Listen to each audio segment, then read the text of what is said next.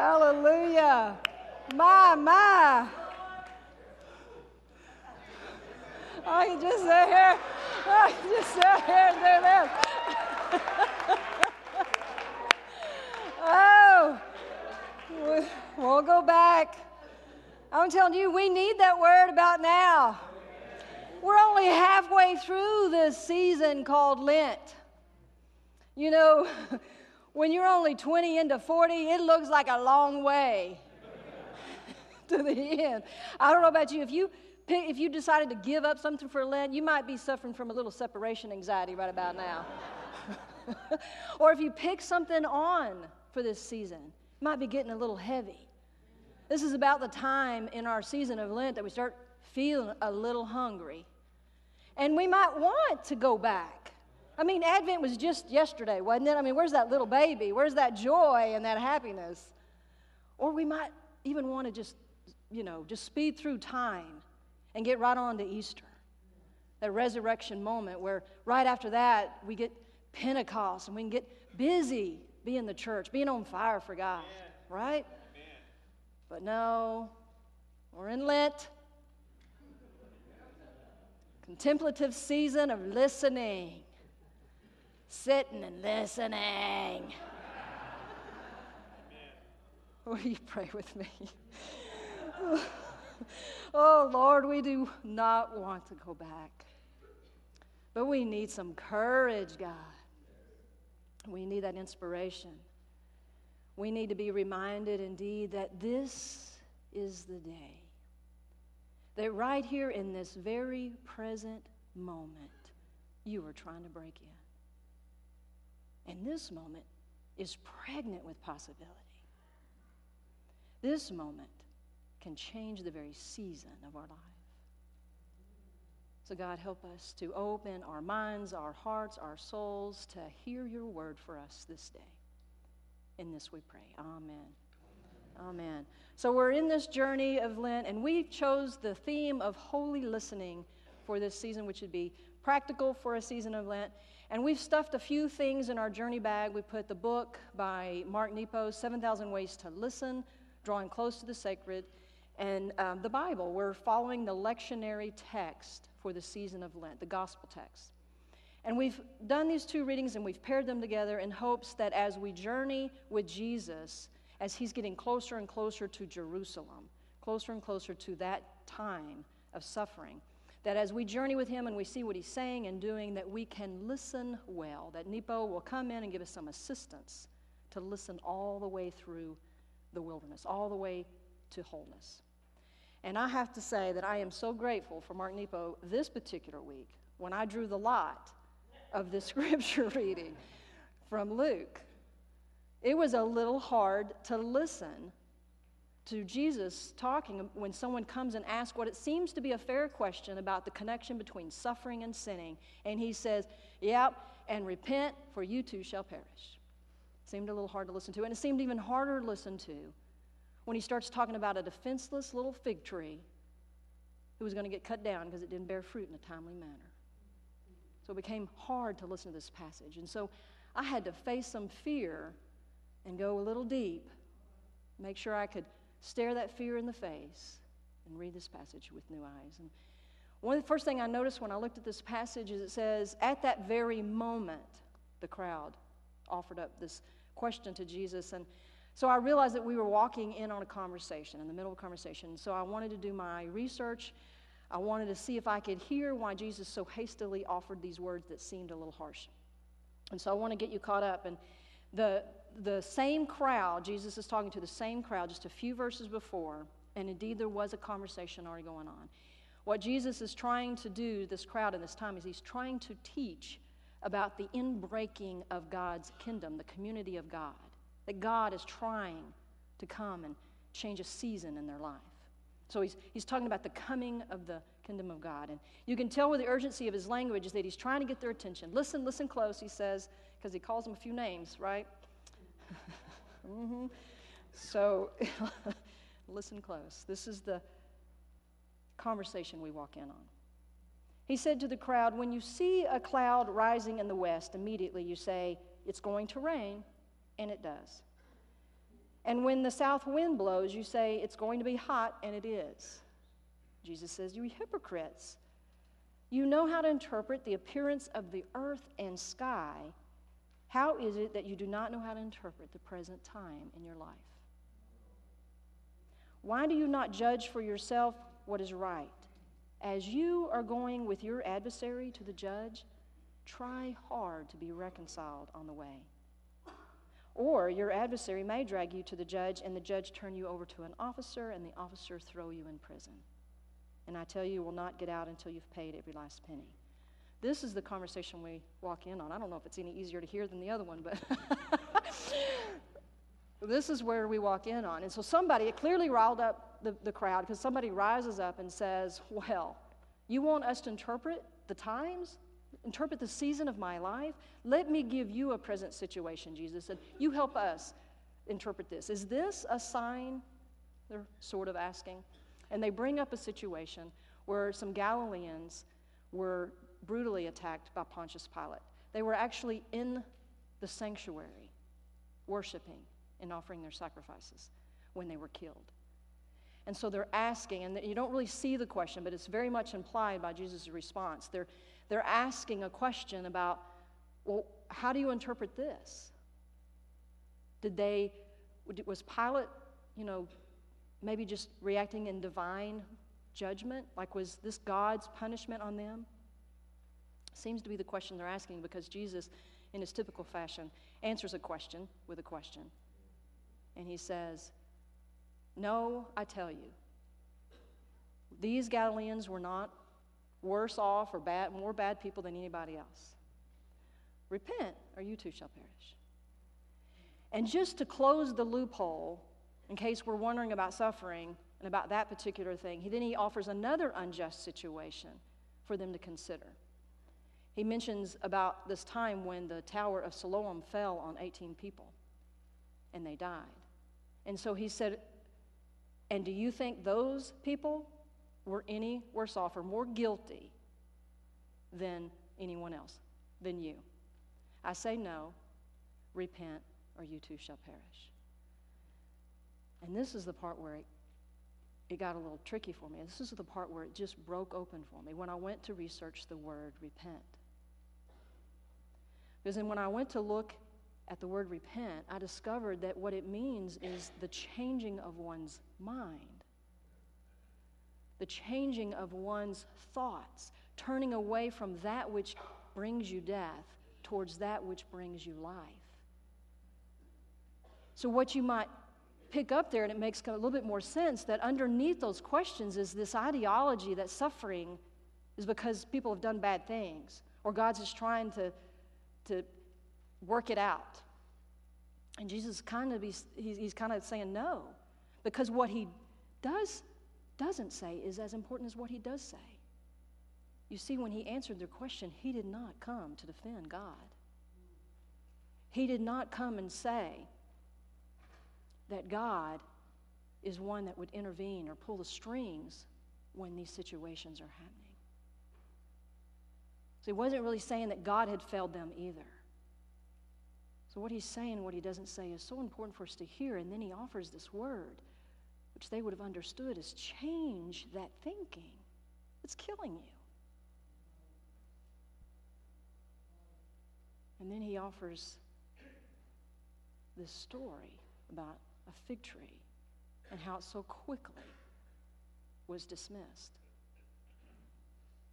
This story, I believe, is the way Jesus immediately is lifting up for them an awareness that he's saying, turn from this thinking, because if you don't, you will walk away too soon. You will lose what's right on the edge of this barren season. You will miss something. Because if you dig it up, you just got to plant another one, wait another 3 years. He's saying, seize the day, seize this moment. The weather is changing. Can't you see? God's trying to break into your life. Repent, think, change your ideology, change your theology, change your view of God and each other and what's happening in your very life. I was grateful to get a little help from Nemo in this, because I had to go back and back and back. Nemo. I get a lot of help from that Nemo too, let me tell you.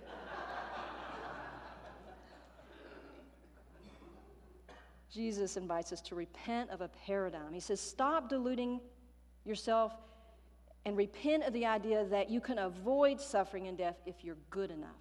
And stop judging others who are suffering that they're getting their just rewards. Don't use their pain as a mean to separate yourself from them. And don't use your pain as a mean to separate yourself from God or from each other. Don't let it distance you. I love what one commentator had to say on this passage. He says, Jesus' parable is about God waiting on people who don't give a fig about what those who are victims are going through in the world. You know, we can't really blame these people for asking this question. I don't know about you, but I kind of like a tidy, neat, cause and effect kind of mentality. I like it to be fair, especially when I'm unjustly being persecuted. Then I want it to be fair, God.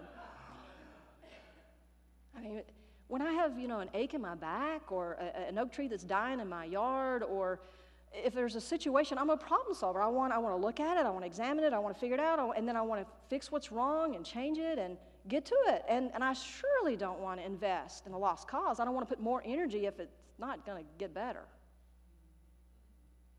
I surely don't want to wait 3 years figuring it out. Lord. This passage is so important for us to get. Jesus is saying that there are no quick remedies when we look at the human condition and suffering. There are no quick answers. There's no religious absolutes. He's saying when it comes to suffering, take the long view, and when it comes to judgment, don't get so short-sighted that you miss the opportunity that's right in front of you to settle up and free yourself from the grip of that thinking, from that judgment. Stop judging yourself that you're too far from God's grace, and don't cut someone out of your life too soon or walk away from their pain or even your own and justify it as, well, everybody's just getting their just rewards. C'est la vie. We're being asked to change our mind and stick with it. We're asked to be patient with God during the barren seasons of our life and understand it's a human experience and there's a spiritual thing going on. Believe in the fig tree. Give it a chance to fulfill its purpose, because given a little time, maybe another year, it will bear beautiful and wonderful fruit. Leslie and I have this oak tree in our front yard. And we have spent for several years now a lot of time, energy, resources, and frustration on this tree. In 2010 and 2011, we had some dry years, some drought years, and so, I don't know, out of nowhere, this tree started popping up little roots all over the yard. And I guess they were thirsty. It's trying to find water is what I finally found out. It's popping up these roots. Well, it's killing off my grass, which is already struggling, so Leslie and I, we've spent a lot of energy. We aerated the yard, we put fresh sod down. We even installed a sprinkler system and put some fertilizer down to make sure the new grass wouldn't die and those roots would get whatever they are needing. I mean, we put some time and energy into this. So you can imagine our surprise when last year, after that, we had like the most abundant acorn harvest we could have.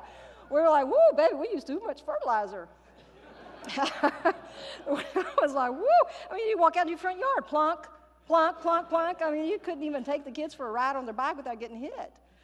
So I was reading the Houston Chronicle in October, and I found this article that said, actually, Houston, all of Houston, is having a surplus of acorns.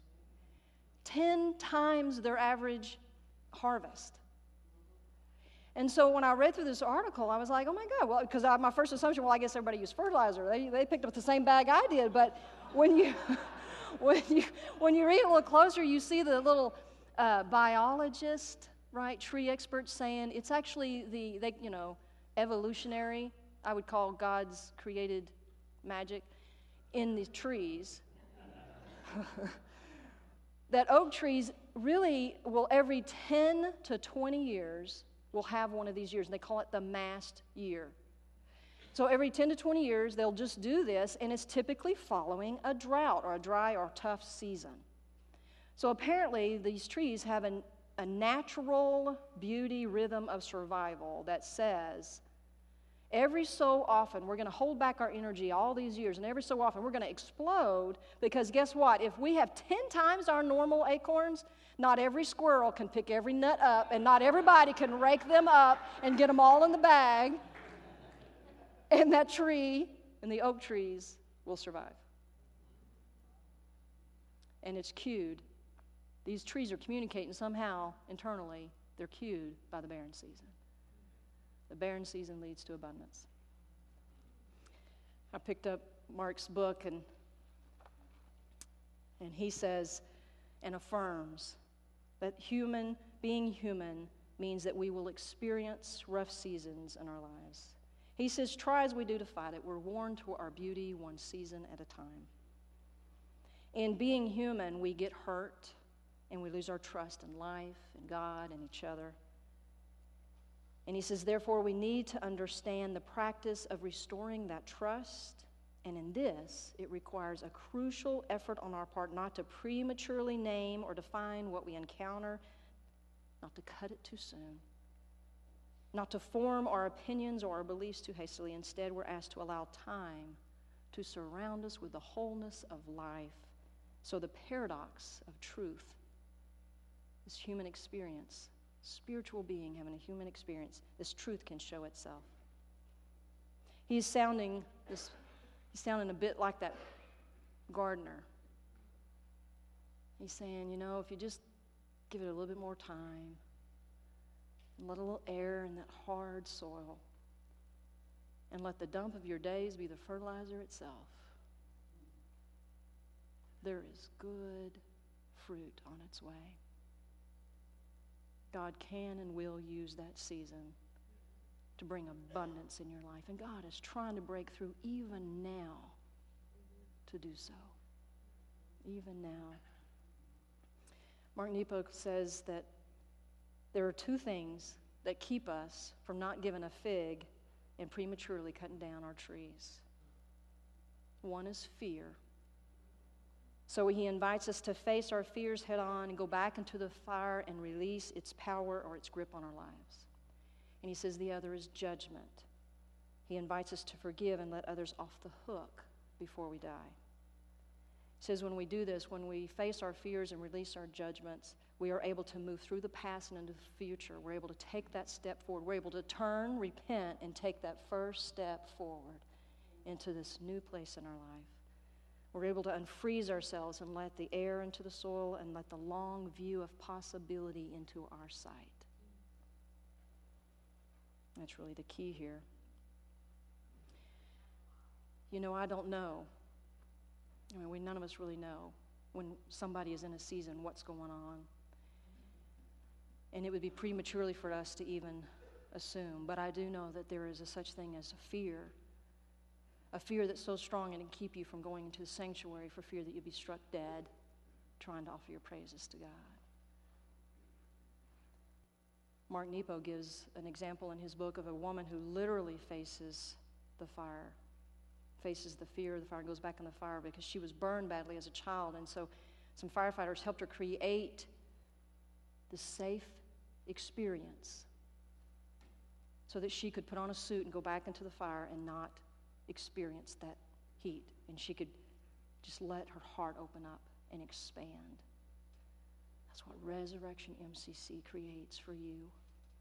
A safe place for you to come in and see that God's not going to strike you dead.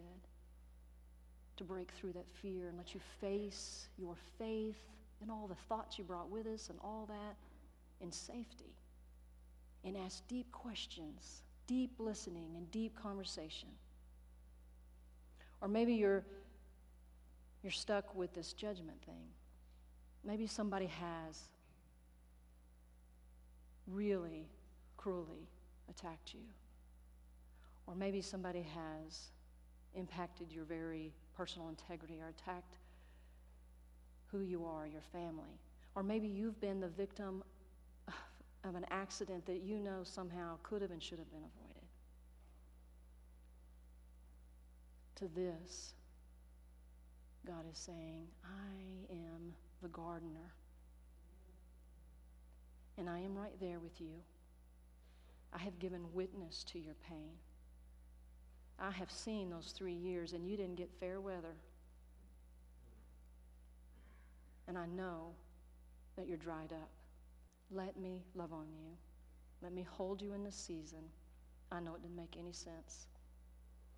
And I know what you most want is for those people to come and say they're sorry, and to say you're right, and to take responsibility for their actions. But God says, you are justified in me. You are enough in me. And being right didn't change that past. But grace will save you. Let it go. Let me have it. Good things are on its way. People of God, we're only halfway there. And it can get a little weary. But we have all the inspiration we need when we do this together.